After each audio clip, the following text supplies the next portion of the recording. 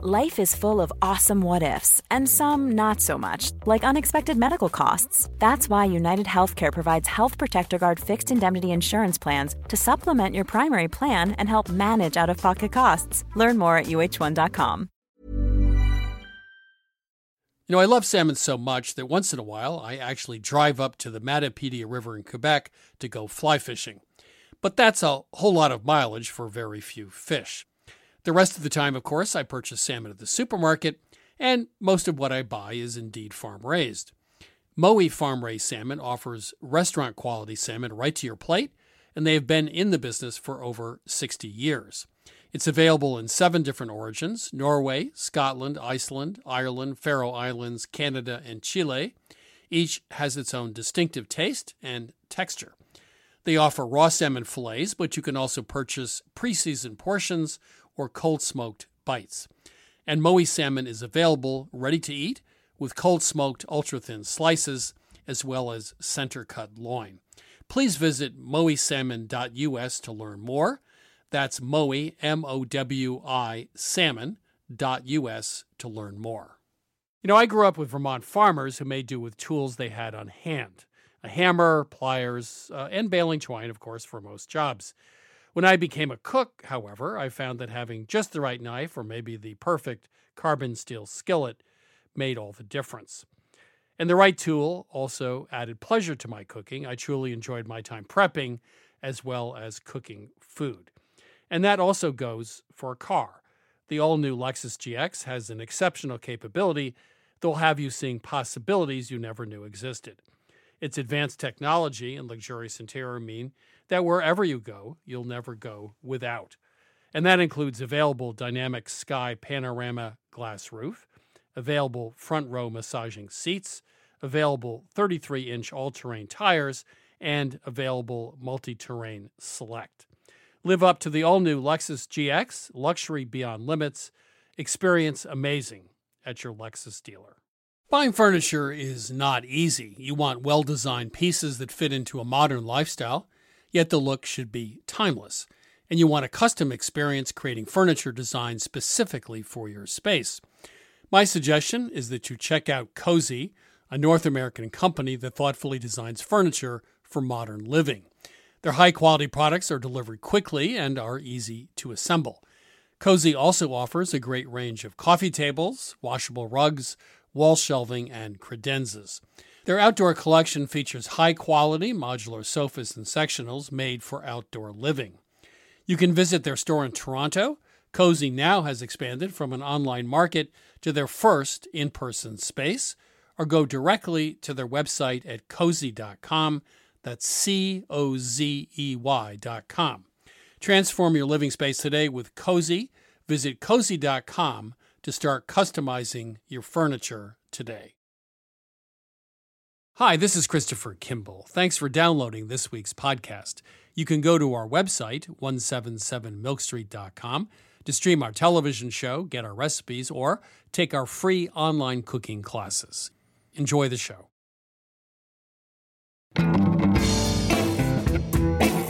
This is Milk Street Radio from PRX. I'm your host, Christopher Kimball. I think the food industry naturally has a dark side to it because it is a world of excesses, almost like a hedonistic world, right? And there's something so decadent about spending your life in the pursuit of sensual pleasure. That was Stephanie Danler, author of the novel Sweet Bitter. I'll be speaking with her later in the show. Danler's fictional book is about the front of the house, the hosts and waitstaff, not the more heralded back of the house, the chefs, the cooks, and even the dishwashers. But first, it's time to check in with our baker, Erica Bruce at Milk Street, who's going to give us a new recipe for the perfect pie crust. Erica, how are you? I'm fine, thanks, Chris. So you know, because we've worked together a long time, that for 35 years I've had this insane obsession with pie pastry because it's, you know, how much water do you add? It's too wet, it's too dry, it doesn't roll out, you have to cut the butter into pea-sized pieces, whatever that means, how big are the peas. And then it's, as I said, hard to roll out. You get it in the pan or the tart shell, and it starts to shrink when you pre-bake it. So it has all these problems, and sometimes also it's tough by the time you end up with all this process. So I wanted a pie pastry that's, there's no guesswork about how much water to add or how to do the butter. It's easy to roll out, does not shrink, or at least very much, when you pre-bake it. Right. And that's all I want. That's it. Easy. Streamlined Yeah. recipe, no problem. No, actually, I found that by looking at something called Japanese milk bread. Have you ever heard of that, I Chris? have heard of it. Okay. It's a very tender, moist, pillowy, soft loaf of bread. And the way that they get this bread to be the way it is, they use a method called the Tangzong method. And they make a paste out of flour and boiling hot water. And they mix that together and they add that to the dough along with the other ingredients, the rest of the flour and the rest of the water. What that does is the starch in the flour traps all that water and it holds it in, retains it while the bread bakes. It also keeps some of the water from interacting and forming gluten in the flour so that it comes out very tender. And I thought, this is a great technique. How can I translate this into pie dough? And what I found is that cornstarch worked like magic. It has much more thickening power than flour because it's a pure starch, and it absorbs much more of the water. And I found that I could add all of the water in my pie dough with the cornstarch, mix it together, create this gel, and that solved that problem of the guesswork of trying to figure out how much water you're going to add to your dough. So you have a gel which looks like, like silly putty. You just add that to the flour and you add that do to what? the flour. Yeah, that's another trick that we learned is that you sort of mix your ingredients backwards. Instead of cutting your butter into your flour into the quote-unquote pea-sized pieces, whatever that is, right? You can add your gel to the flour, you combine it completely, and then you dump in all your butter. And we also added an extra ingredient for extra insurance that the dough would be tender, and that's sour cream. And the reason we chose sour cream is because it's a dairy product, and as a dairy product, it contains a peptide that interferes with the formation of gluten, so that makes a tender dough. And also, has a large amount of fat, which is always a good thing. So all the ingredients are pre-measured. You cut everything in fully, right? I mean, there's no pea-sized pieces. Yeah, you cut everything in fully. You just in add the fully. butter and the sour cream, and you process it until the dough completely comes together. So you don't have to guess, how big are your pieces or how far have you gone. You just bring it all together in the food processor. So you let it rest, I assume, in let the it rest, refrigerator, yeah. which one always does. So explain the texture to me. How is it different than pie dough? Yeah, once it's sat for about an hour in the refrigerator, it's like smooth and as soft as Play-Doh. It really does feel like Play-Doh when you're rolling it out. And it's completely smooth, so you don't get any of those jagged, broken edges. It's not sticky or wet because all that water is being trapped up in the cornstarch gel. So you start with a gelatin, microwave, water, cornstarch, make a gelatin, cut that in the flour, then add your butter, 10 tablespoons, a little sour cream, salt. It all gets fully mixed in, like they would in Europe. They don't have big pieces of butter. Fully mixed in, let it rest, and it rolls out like a charm, easy to do, and then it doesn't shrink when pre-baked. And, with Thanksgiving as well, there's a lot of pre-baking of, let's say, pumpkin or pecan pie shells. And very often they pre-bake, you don't have enough room for the filling. So this solves all your problems. I can go to sleep tonight. Thank you. You're welcome. You're listening to Milk Street Radio. I'm your host, Christopher Kimball. You can find this week's recipe on our website, milkstreetradio.com. All of our shows are available on iTunes, Stitcher, and TuneIn, and also at our own site, milkstreetradio.com. Now let's take some of your cooking questions with my co-host, Sarah Moulton, star of Sarah's Weeknight Meals, also author of Home Cooking 101. Sarah, welcome to Milk Street. Ready to take calls? I am ready. Welcome to Milk Street. Who do we have on the line today? Hi, this is Pamela. Hi, Pamela. Where are you calling from? Toledo, Ohio. Okay. And you have a question for us. Here's my question. My mother lives with us now, and we all like a good steak every now and then. Unfortunately, all of us like it done at a different level of doneness. My mother likes it rare, I like it medium rare, and my husband likes it well done. I can never seem to coordinate very well how to get it all to come out at the same time. Either everything ends up too rare or ends up too overdone. And I'm just wondering, can you give me some kind of an idea how to coordinate the cooking so that we can all be served at the same time and everybody's happy? I have a brilliant, at least I think it is, technique. You put the steaks on a rack, on a pan, in a 250 oven to start. Okay. And make sure they're patted dry. I actually leave them out at room temperature, salted for a while, but you don't have to do that. In general, I bring them up to about 90 degrees internal, 95 degrees, and then I'll finish them very quickly on a grill or on a saute pan, okay? If you wanted to use this method, it's perfect for what you want to do. I'd have some steaks at 90, some at 100, some at 110, and they'll all end up exactly differently the way you want it when you finish cooking 2 minutes aside in a pan or on a grill. So put the steaks in. The one you want medium rare, pull it out of the oven at 90 degrees internal. If you want medium, 100 degrees, a little bit more, 110.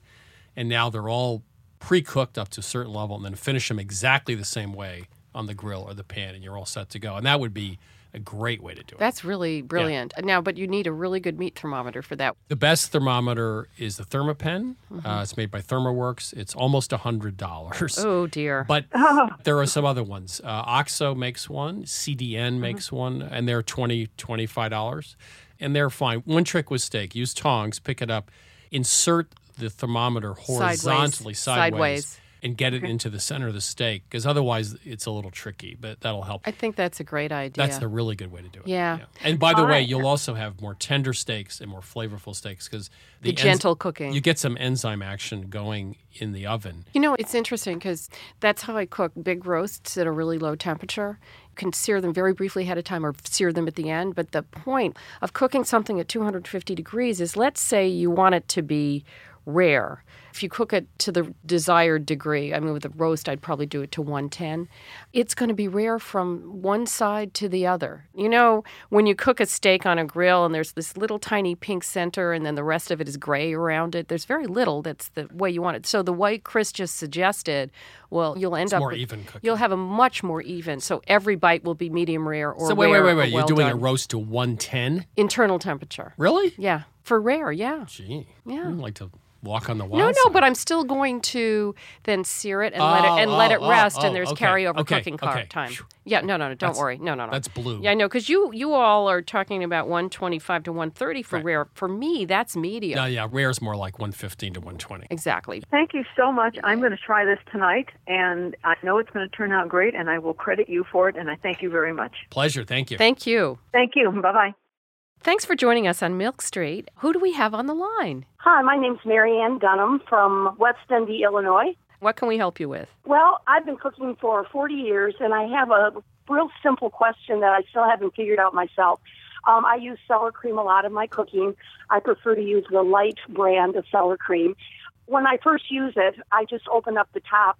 Usually there isn't any moisture that has collected in the container, but after I go back into the refrigerator and I get it back again for a second and a third time, there's always some type of liquid on the top of the sour cream. And my question to you is, do I drain that, which I've been doing for years, or do I stir that back into the product in order to get a better quality product when I'm using it in my baking? I would recommend stirring it back in. What it is the whey that separates out. And that is a liquid that's, very full of protein and good stuff, So I would just stir it right back in. Well, I'd stir it back in for a different reason, because once you cut into sour cream, for example, then let it sit, then that liquid is apt to come out. It'll be too dry. In other words, the liquid proportion is going to be wrong. So I would definitely just whisk it back in with a spoon or fork. On that note, it's funny about how many things that you buy at the supermarket that have some sort of liquid in there. You think about tahini or natural peanut butter and yogurt. Right. And I'd say in almost all of those cases, I would stir it back in. When in doubt, stir it back in. My favorite is Jell-O. Gels. A lot of things. Do you eat a lot of Jell-O, Chris No, Kimball? but it's 3%. It's 97% water. Oh. It's the perfect food because they're just selling water, essentially. I mean from a profit point from of view. a profit point of view. So is watermelon, by the way, and healthier for you. So my mother-in-law used to serve Jell-O as a first course. There's always room for Jell-O. It's not a first course. It's like it's a vegetable. Well, the trouble with that is there's a lot of sugar in it. There is. What I do is I take fresh orange juice that I've strained and I add gelatin to it. Then I let it set, and what I often do is hollow out half oranges and put the mixture back into them. That's very Victorian of you. I know. And then I stabilize them in muffin tins so that they don't tip out, and then I gel them, and then I cut them into wedges, and you've got Jell-O wedges. Oh, my gosh. You can add alcohol to it, too. I'm sorry, we really do digress. I don't know what I'm learning all these things about I've Sarah. learned something from this conversation. Yeah. I appreciate the expertise for sure. Our pleasure. Thank you for calling. Thank you, Marianne. Thanks Take so care. much. Bye. Bye-bye. This is Christopher Kimball's Milk Street Radio. If you'd like your cooking question answered, give us a ring at 1-855-4-BOWTIE. That's 1-855-4-BOWTIE. You can also email us at questions@milkstreetradio.com. Hi, this is James from Austin, Texas. So how can we help you? I want to eat more vegetables. I like broccoli, cauliflower, carrots. They're pretty good, but not that great. My favorite method for preparing them is olive oil, salt and pepper, and roast them in the oven. But it's not that great that I want to do that every night. I guess I sort of lack a diversity of techniques. So how can I dress them up and make vegetables more exciting without adding a lot of calories? I'll give you two quick ways. One is to use a big cast iron pan, get it screaming hot, cut the vegetables into fairly bite-sized pieces, little olive oil, them, a tiny salt, and a little bit of sugar, a tiny bit, and just blacken them on top of the stove, really char them, and then dress them with, you can make a pan sauce or whatever you want. That works great. The other is you can blanch them, and then 1/4 cup of oil. You can put some scallions and a little bit of grated ginger into the oil at the last second and pour that over the vegetables. And then you can also finish with a diluted soy sauce, chili oil, whatever you want. But the idea of the ginger and the scallion being sizzled with the oil blooms the flavor, and it'll dress up any vegetable really quickly. Those would be my two. Do you own a food processor? Yeah, I do. Yay! Have you ever dusted off that box with all the blades in it and used it at all? It's brand new. They're still sharp.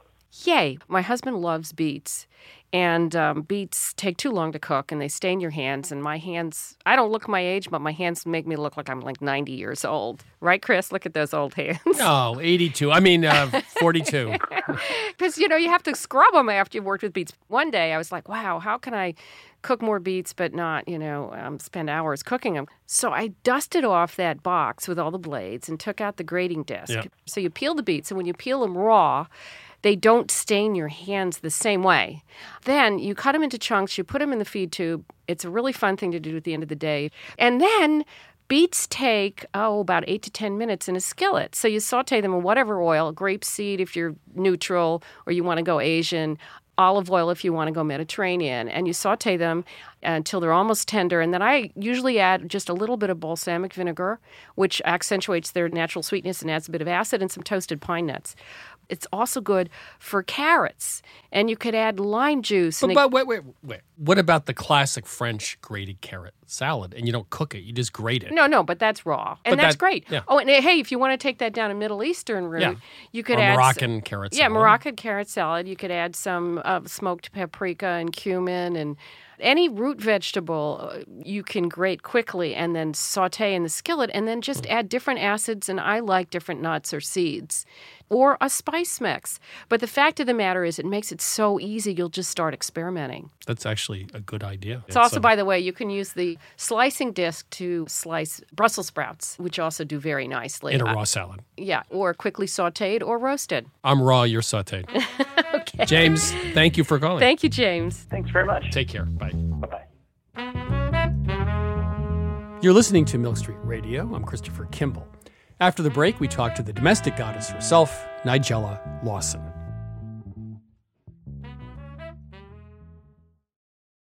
I'm Christopher Kimball, and now here's a word from our friends at Allagash Brewing Company, who love food as much as we do here at Milk Street. Hi, this is Jason Perkins. I'm the brewmaster at Allagash, and I've been making Allagash White in Portland, Maine since 1999.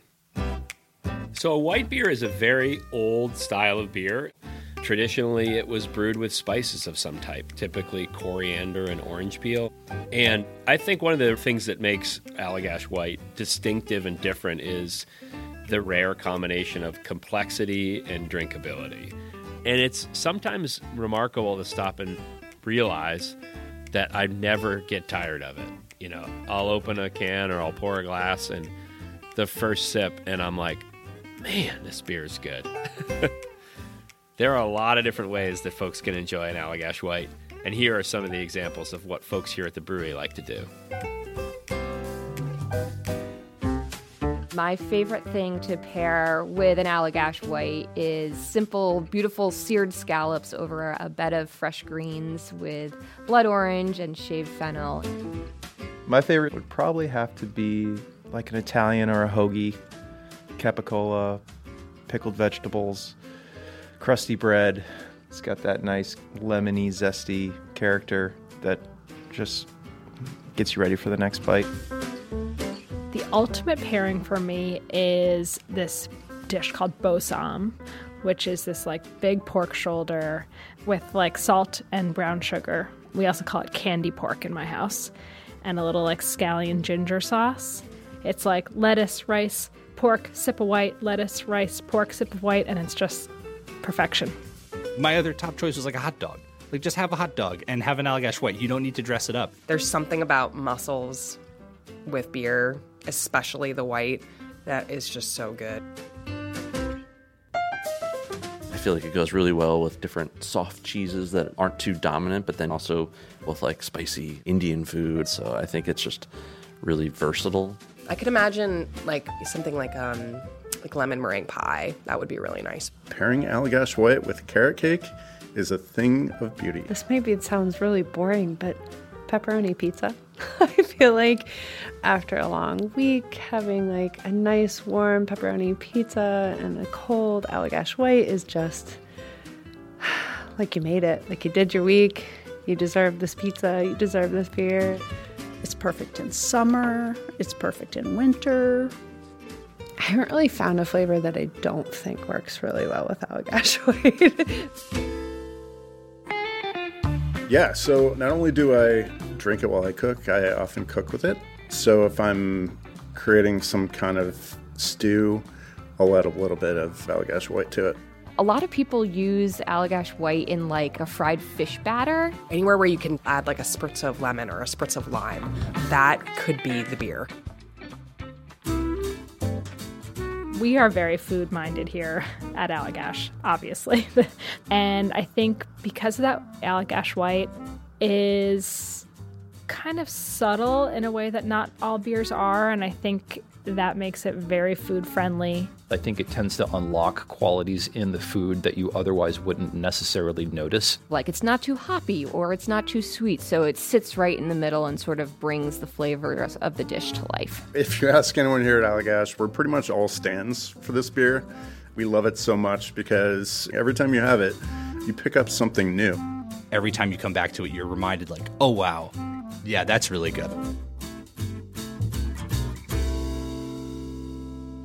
This is Jason Perkins again. Just want to say thanks to everyone at Allagash for sharing. You can try Allagash White at home, too. Head to allagash.com/locator to find Allagash White near you. For 21 plus only, please drink responsibly. Allagash Brewing Company, Portland, Maine. This is Christopher Kimball's Milk Street Radio. Right now it's time for a visit with Nigella Lawson. I met Nigella last summer over breakfast at London's La Fromagerie in Moxon Street. At first glance, I forgot the best-selling cookbooks, the TV shows, and the tabloid fame, and I was struck instead by her poise and also her keen intelligence. She is opinionated, forthright, funny, and has a well-honed turn of phrase. She also doesn't mince words or suffer fools gladly.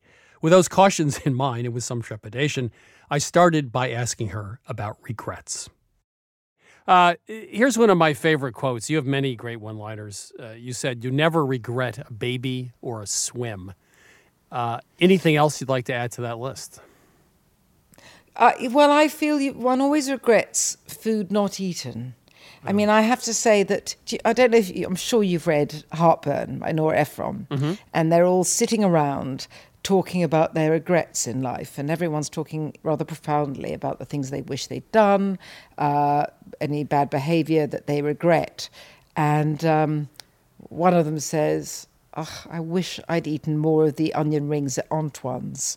And I know that so well. And sometimes, I mean, it's incredibly bad for me, but sometimes if I go out and I really feel I'm completely full up and I can't finish it, and I think I have to finish it because otherwise I'll wake up in the middle of the night thinking, I could have had that last bit of pasta. Yeah, guilt and regrets are best enjoyed with lots of wine and food. Do you know, the whole guilt thing, I never quite get, in the sense that, you know, one of the things I'm asked most often when I'm interviewed is, you know, what are your guilty pleasures? And I get rather prissy. And I always say to everyone, look, if you feel guilty about pleasure, you don't deserve to have pleasure. I've said exactly the same thing. We had breakfast a couple months ago, and I've told the story. I reached over to get a piece of fruit, an apricot, knowing that it wasn't very good because my wife had already put back some of it. And I ate it, and you looked at me quizzically and asked, "Why did you eat that fruit? You knew it wasn't very good." And I said, "Because I enjoy disappointment." And you said, yeah, if you live long enough, you always get disappointed. So, well, yeah, and also if you enjoy disappointment, you're going to find life very enjoyable. But I mean, no, I used to say to my children, it's not exactly upbeat parenting. I used to say disappointment is an occupational hazard of being alive. That happens frequently, unfortunately. It sure does. I mean, you're probably the only food writer I know, if that's the right description. You talk about immunity from loss and disappointment. I like the fact that food for you is intimately connected to life, which, of course, is intimately connected to a bright and dark side. There are two sides to it. So it's refreshing. And certainly in America, we don't get very much of that. I was once on an American chat show, and the interviewer said to me, "You've had a lot of loss in your life and some tragedy, and what have you learnt from that?"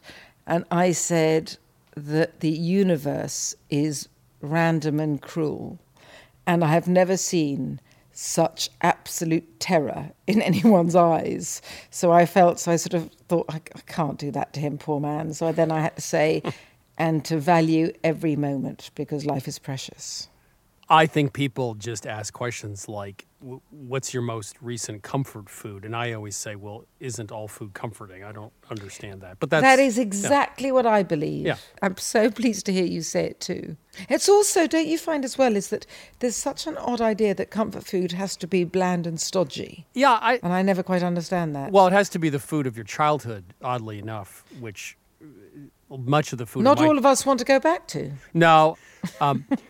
You're a reporter, worked at the Sunday Times, became a freelance writer, and you said something interesting. You said you prefer to be paid to think, not to worry. Yes. What does that mean? Because I was the deputy literary editor of the Sunday Times. I was quite young. I was 26 when I got the job, and I enjoyed it. But it was a job where you worried, and in many ways, although of course you worry when you write, when I became a columnist, an op-ed columnist, at least then I was having to think. But I think that anyway, it's good to know what's right for you and what isn't. And in the same way, one of the reasons, it wasn't just that I felt that I was being paid to worry and not to think, but I realised I was on the wrong career path, because I knew that much as I enjoyed my job and I loved it, but I knew that the next step was being, editor and then department head and so on and so forth. And I knew that the one thing that didn't interest me was having power over other people, and the executive ladder seemed to me to be most undesirable. Let's talk about trifle. I love the English and the English traditions, because they're also American traditions. What's the deal with trifle? Why is it so beloved? Is it just because it's yet another form of pudding or dessert, or is the tradition, or it's the texture? What is it? It's got everything. I mean, I think for most people in Britain, it's associated with Christmas, but actually, I will have a trifle all year round, and everyone has a different view of how it should be. Of course, the most important thing about a trifle is that it's pretty boozy. But as far as I can see it, that you need either a pound cake or a trifle sponge or what the Italians call, savoiardi or boudoir biscuits, whatever you want to call them. And then with that, you can either sandwich with jam or you just put some fruit. But first there has to be the alcohol. And then, if you can make jelly, but I do think it's quite important, and it sounds awful, that if you can make your own, and I have one trifle, which is rhubarb with a muscat jelly made with, dessert wine. But I do think you've got to have a very, very good custard, very good egg yolks, cream and milk.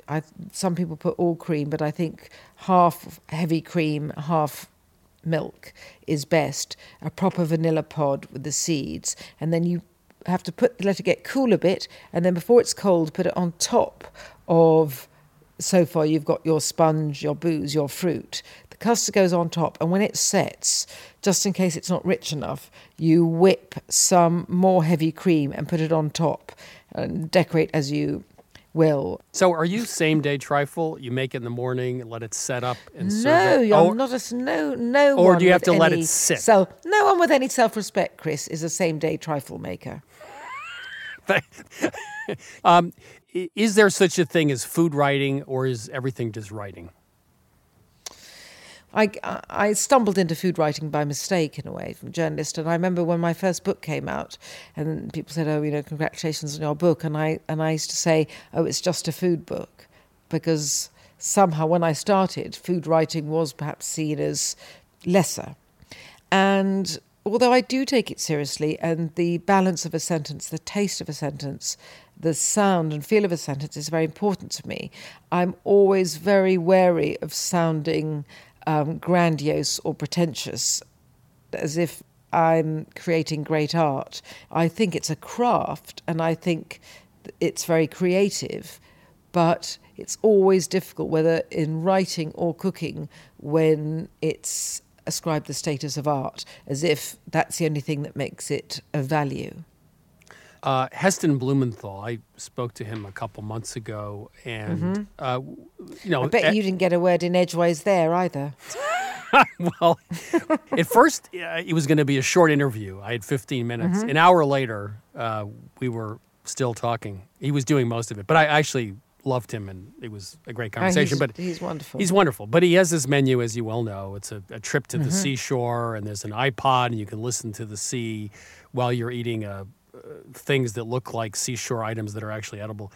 What do you think about that? An intellectual narrative approach to food as opposed to just a plate of clams? It's not for me. But having said that, if you're Heston or Ferran Adria or one of those geniuses, it's going to work. The difficulty with that approach is that lesser talents try and pull it off, and then it is just frankly appalling. There are certain geniuses and they can do it, but the rest of us should not be attempting it.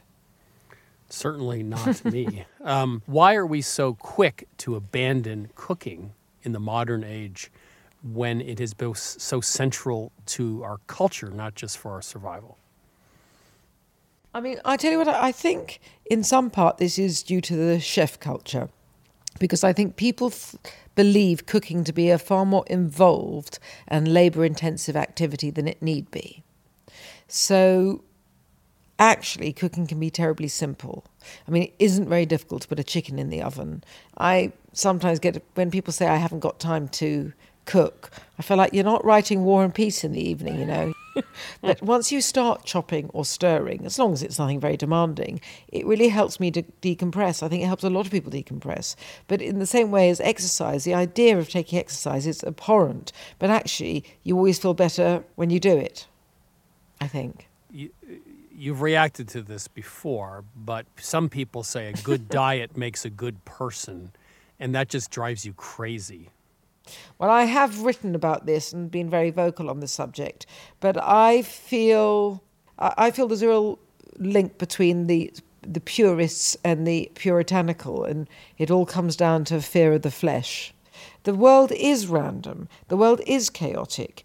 They feel that if they can control their diet, they can control the universe. They can make sure nothing bad happens to them. Immortality is greatly to be desired, but impossible to attain. People think somehow through their diet they can ward off mortality. So I understand what that particular neurosis is about, thinking a good diet makes a good person. But Hitler was a vegetarian. Let's remember that. That was pretty random. Now, come on. It was random, but I'm sorry. And actually, this is not to say I believe that there's anything bad about being vegetarian. And I don't know what you think about this, but I think actually, on a completely, I'm going to non sequitur now, but I find it very interesting. I think the rebirth, the rebranding, you could call it, of vegan cooking has been fascinating. And now I think some of the most creative cooking comes from vegans, and I respect people who are vegan. I would rather be vegan and had the odd bit of grass-fed beef than eat a totally carnivorous diet with bad quality meat. So, okay, let's define you a little, which you hate. What a horrible idea, Chris. I know, it's a terrible idea. I'm going to try it anyway. You're not an apologist for food. You're not a cheerleader. You're not a moralist. Are you a hedonist when it comes to food? Is food just, it just is one of the things one does if one's a sentient human being? Well, what is it?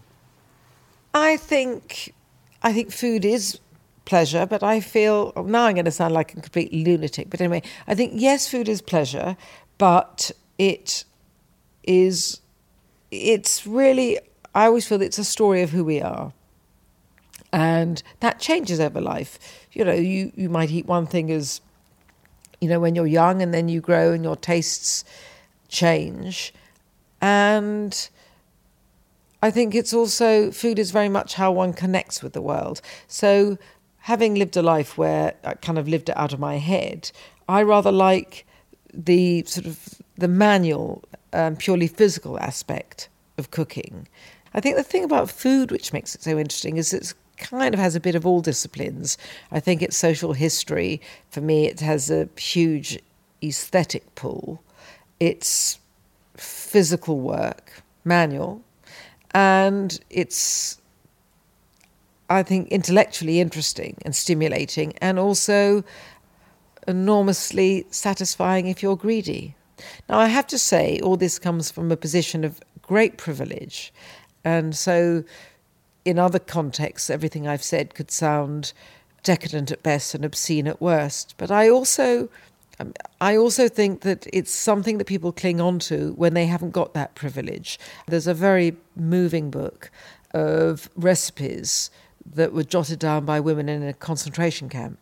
And in the same way as it's recently I've been listening, had a radio program with Syrian refugees talking about the food they grew up with and the food they miss. And I think that actually food is such an essential part of who we are, how we define ourselves or how we experience the world, how we experience each other, that it can never be either empty or full hedonism or merely fuel. It says something so much deeper.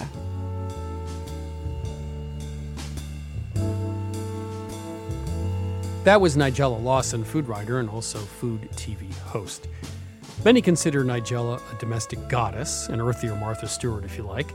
Jamie Oliver is a good bloke, Rachel Ray is the girl next door, and the Barefoot Contessa is, of course, the guru of the Hamptons lifestyle. I've never met Jamie, but I can say from experience that Nigella is thoughtful and witty. Rachel is one of the most genuine people you'll ever meet. And Ina Garten is a modest, almost shy person who owns one of the keenest business minds around. The famous among us may be different up close, but at least in the world of food, they live life fully, they take their chances, and they earn their pleasures. And that's why they are, in fact, a breed apart. They realize that pleasure is fleeting, life disappoints, and every bite counts. Yes, Nigella, there are no guilty pleasures.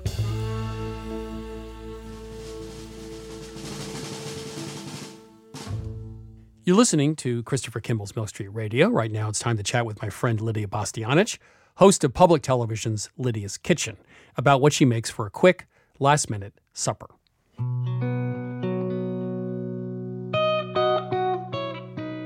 Lydia, how are you? How you doing? I'm doing great.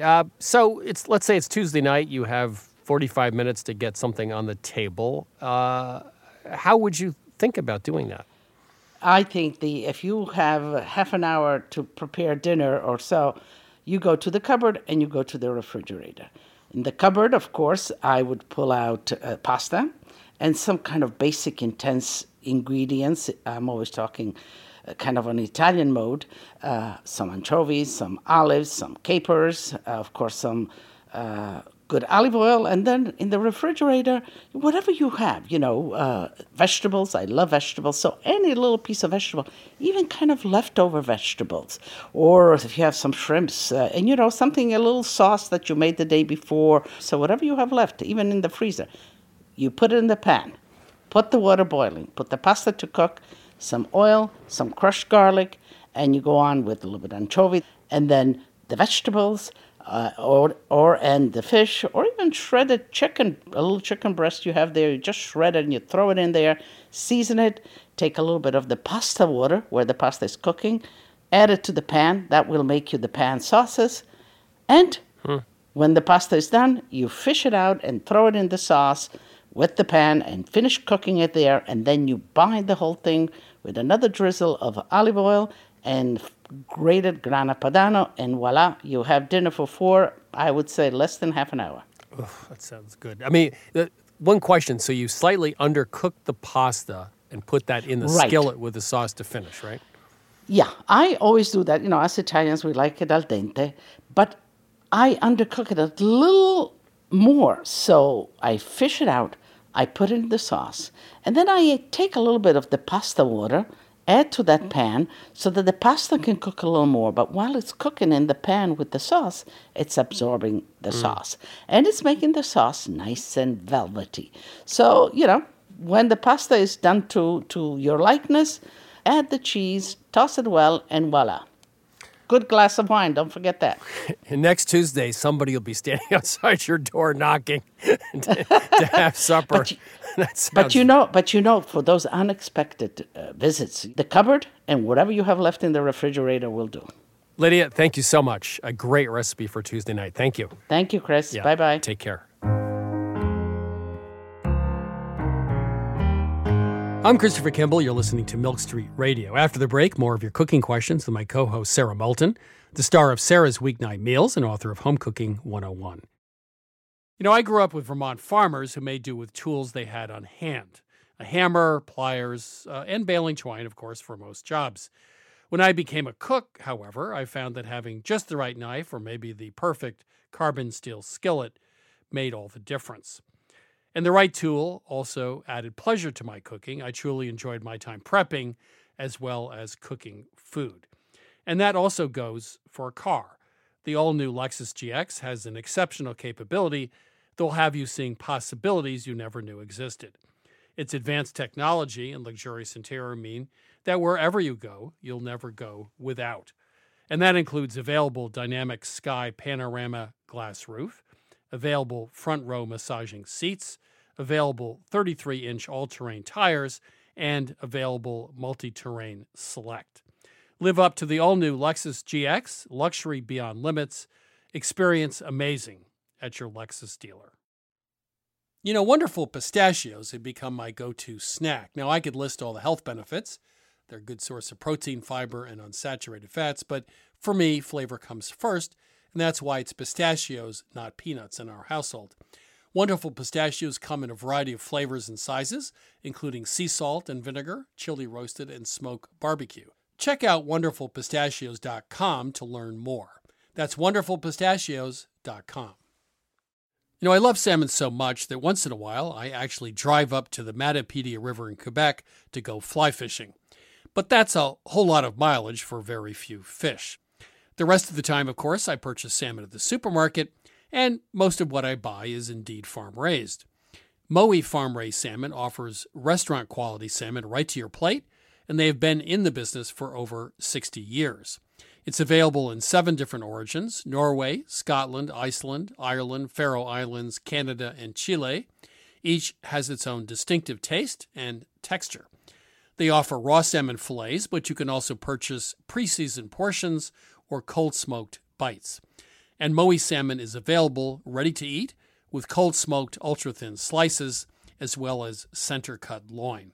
Please visit mowisalmon.us to learn more. That's Mowi, M-O-W-I, salmon.us to learn more.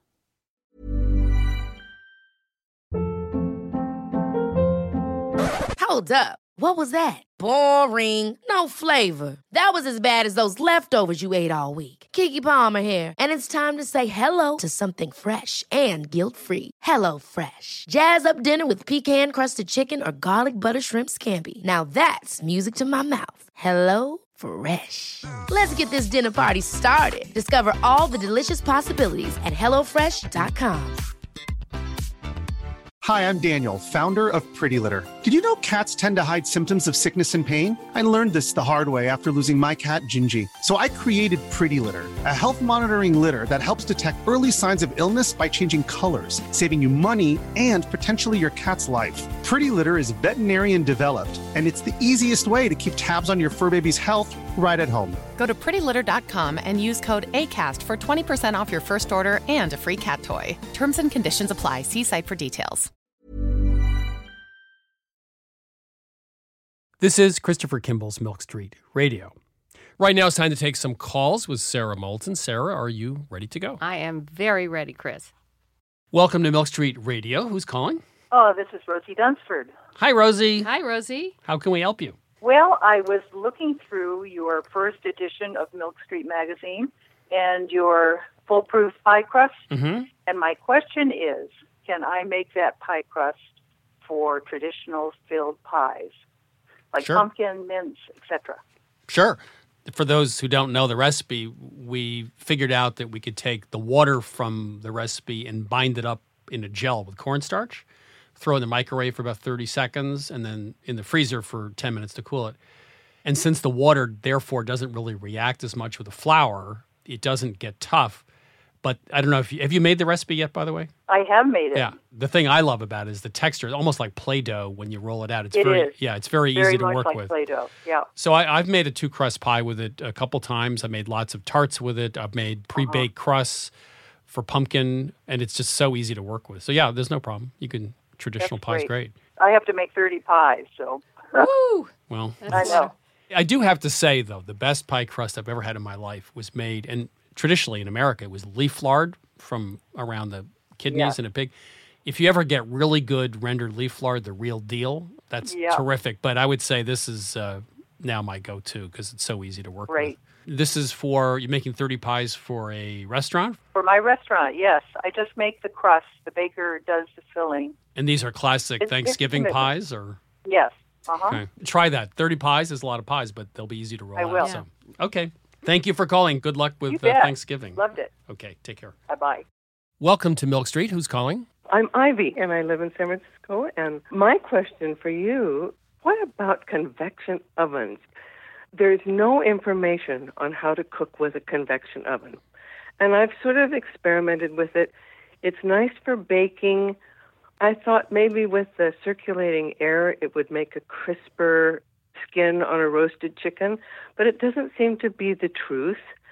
And I just have no idea how to use it effectively. You know, convection oven has one or two like $6 motors in the back of it, right? These little tiny fans.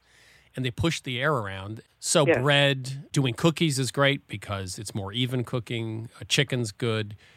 But the things you should never use in a convection are cakes, you know, souffles, anything that's sweet that rises. The top will dry out and set before it's fully risen.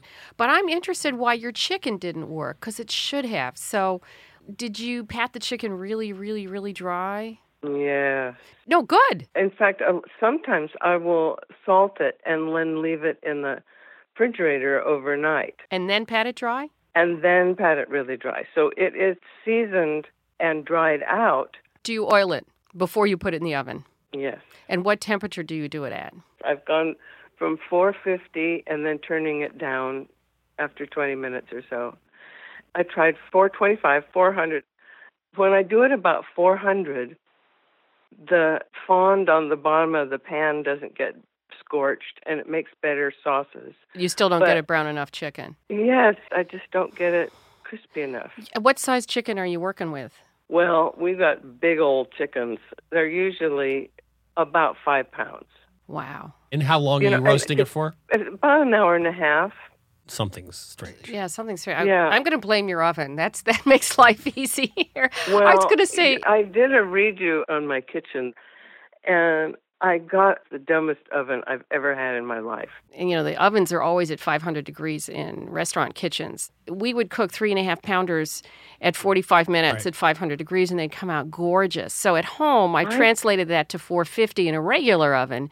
So when you said 400, I was thinking maybe in a convection, it should be 425. I would do 450 on convection, a 5-pounder for what? An hour? Yeah. Or 45 and then turn it down? The problem is America's skin crazy. Everyone wants the perfect skin. Yeah. If you don't care about the skin, poaching it actually is foolproof. So I'd argue to always cook it with the skin on and then take the skin off later. Skin has a lot of fat in it, and fat is a conductor of flavor. So I would opt for keeping it on. I don't think we solved your problem, though. Well, we came up with something. We did. All right. Anyway, give that a shot. Amen. Okay, Ivy. Good luck. Thank you. This is Christopher Kimball's Milk Street Radio. If you'd like your cooking question answered, give us a ring at 1-855 4BOWTIE. That's 1-855-4BOWTIE. You can also email us at questions@milkstreetradio.com. Hi, this is Dan. I'm calling from Fairfax, Virginia. Hi, Dan. Hi, Dan. So the grocery store that my wife and I frequent sells only organic cane sugar, basically, not the standard granulated white sugar that you get in most grocery stores. And I hadn't thought much about this, but in your recipe for caramel oranges, you had noted that you should not use this quote-unquote natural sugar since it would make the color of the caramel hard to judge. So that got me thinking. I was wondering if I was messing myself up by using this sugar in other recipes, not just ones that require. Yeah, that's a good question. Shade. That comment actually comes from me because I was making that caramel, and I buy natural cane sugar at the same place you probably do.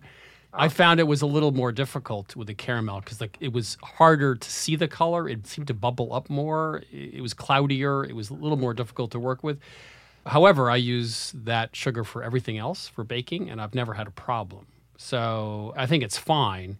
I just think when color matters and you need a really refined product, caramel would be, a sugar syrup would be, I think, the only time you'd really have to worry about it. I mean, Sarah? Well, yeah. I mean, I think it's sort of golden. It's not white, correct? It's not. It's still got a little Right. bit of the residual Right. molasses from the whole, sugar process. And molasses also has more moisture. So it's just sort of slightly a different animal. So, yeah, I could see how when making a caramel that would be a problem. I'm going to be honest. I haven't played with it all that much, so I've used it for years, and I do it with, beating egg whites or with cakes or anything else. I think it's, of course, if it's dissolved in like a cobbler or something, it's not a problem. yeah. I think it's when you caramels or Yeah. sugar syrups the only time you Because really you need to want to see, have. you need to see, and Yeah. you need it to behave the same way. And I think it does bubble up differently. I don't think it behaves quite the Yeah. same. So I think that's the exception to the rules Right. of sugar syrup. So. Right.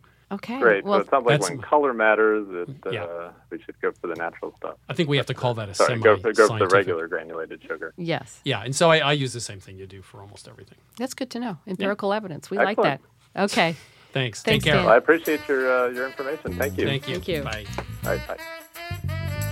This is Milk Street Radio. I'm your host, Christopher Kimball. Stephanie Danler, she's the author of the bestseller Sweet Bitter, decided to write a fictional book about the front of the house, the hosts and waitstaff, not the more heralded back of the house, the chefs, cooks, and dishwashers. Based on her experiences in coffee shops and at a high-end New York eatery such as Union Square Cafe, this work of fiction is also autobiographical.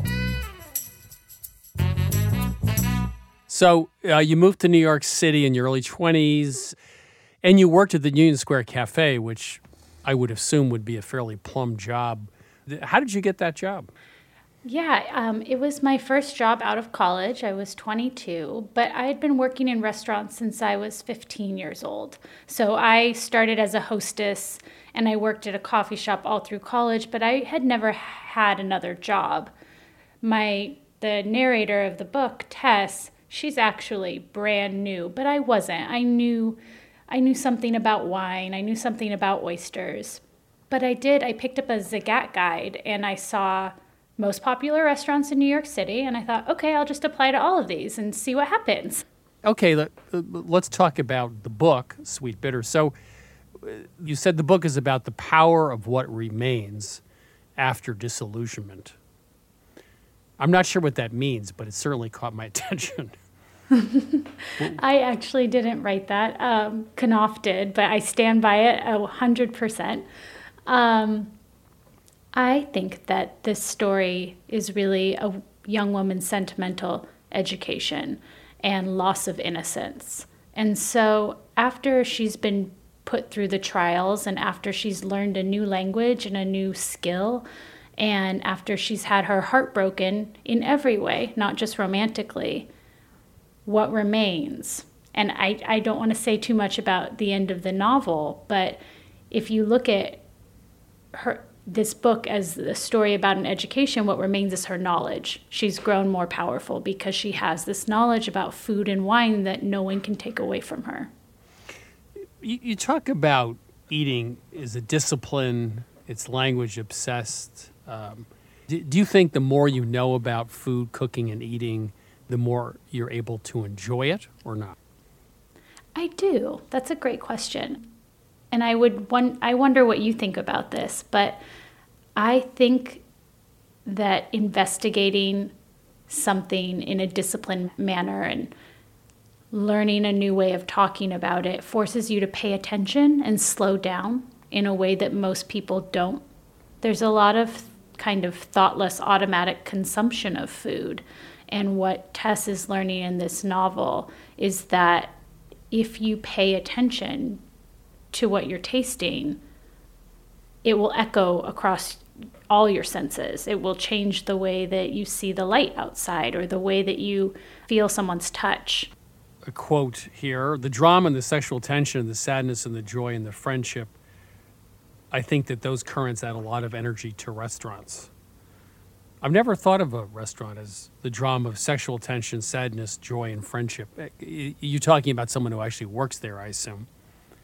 Yeah, I am. And I think that another goal I had with the novel was to give a voice and a life to the invisible hands that serve everyone dinner every night, and to show that behind the scenes people were leading very full, scary, exciting, and humorous lives.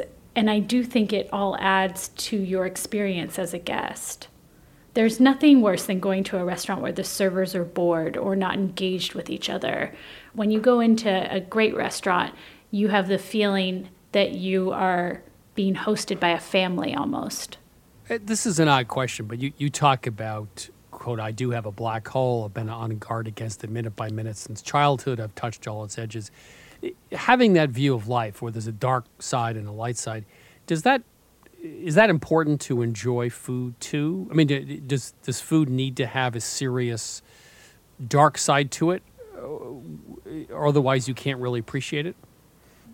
I think the food industry naturally has a dark side to it because it is a world of excesses, almost like a hedonistic world, right? We look at, gluttony is a sin, and there's something so decadent about spending your life in the pursuit of sensual pleasure, of which food and wine are major players. So I think that tipping point between what's good for me and what's bad for me is one of the most interesting parts of that lifestyle. So with all your years in restaurants, you obviously have 1,000 stories of what happened. Could you give us just one or two, either, the best of times, worst of times, just things that happened that the average diner would never see, of course, but something you saw or experienced? I have a very good one. So I have weathered many health inspections, and there is nothing more terrifying than when the health inspector walks in and your restaurant is full and you're doing a million things wrong, because that's just how life works. It's messy. And when I was managing, it was my job to lead the inspector around. And so this was many years after Union Square Cafe. And I remember things were not going in my favor. And I was sweating, and they're so hard to read, these health inspectors. You can never tell if they're about to shut the restaurant down, they're angry, or whether they found something. They just nod and they make little notes. It's so terrifying. And then I was leading him, and there's a low pipe in this restaurant that everyone at the restaurant knows to duck because the low pipe is there. And he walks straight into it. And I was like, oh my goodness, I'm so sorry. Are you okay? He looks at me, bleeding, blood running down his face. He had to get 3 stitches. That is a true story that I have never told anyone publicly. And what happened to the restaurant? Did he shut it down? We passed. Oh. We got an A. Really? But but that inspection was canceled because he split his forehead open. Give me one thing about running a restaurant that nobody knows unless you're in the restaurant business. I think that I know how many moving parts and how many hours it has taken to get you your leg of lamb at that minute. I know that someone was mopping the floor at 7 a.m. and that the chef was at the Green Market shortly thereafter, and that people have been prepping all day, and that we employ a huge staff so that this leg of lamb can magically appear before you. But it's really interesting to see the way people hurry through a meal, that this is our life. We've spent all day working up to this moment. Every week it's the same thing, just so that you can have that first bite and be impressed. I'm Christopher Kimball. You're listening to Milk Street Radio. It's time for this week's Milk Street Basic. This week's Milk Street Basic is about solving a common problem of Thanksgiving, which is how to turn out a perfectly baked pie. So we suggest here at Milk Street that you use a sheet pan underneath the pie plate. The reason you do that, of course, is if the filling starts to bubble up outside of the pie, it doesn't go to the bottom of the oven where it starts to smoke. But there are actually two other reasons for this. One is that it reduces the flow of hot air up around the sides of your pie plate. This also, by the way, works with a tart pan or a cake pan, which means you don't overcook the sides before the center gets cooked. The second thing that happens is you're less likely to superheat the top of the oven because the flow of air from the bottom of the top is also reduced. This means you don't overcook the top of what you're baking before the insides are properly cooked. Now, one note of caution. If you're following a recipe that does not call for a sheet pan, you may have to increase baking time just a bit because you're reducing the flow of hot air around the oven. Thanks for listening to Milk Street Radio. You can listen to our weekly shows on iTunes, Stitcher, and TuneIn, and also on our very own website, milkstreetradio.com. That's where you can also download each week's recipe. Christopher Kimball's Milk Street Radio is produced by Milk Street in association with WGBH. Executive producers Melissa Baldino and Stephanie Stender. Producer Amy Padula. Production assistant Carly Helmuttag. Senior audio engineer Douglas Sugarts. Senior audio editor Melissa Allison with help from Vicki Merrick and Sydney Lewis. Audio mixing by Jay Allison at Atlantic Public Media. Production help Debbie Paddock. Theme music by Toubab Crew. Additional music by George Brandel Egloff. Christopher Kimball's Milk Street Radio is distributed by PRX.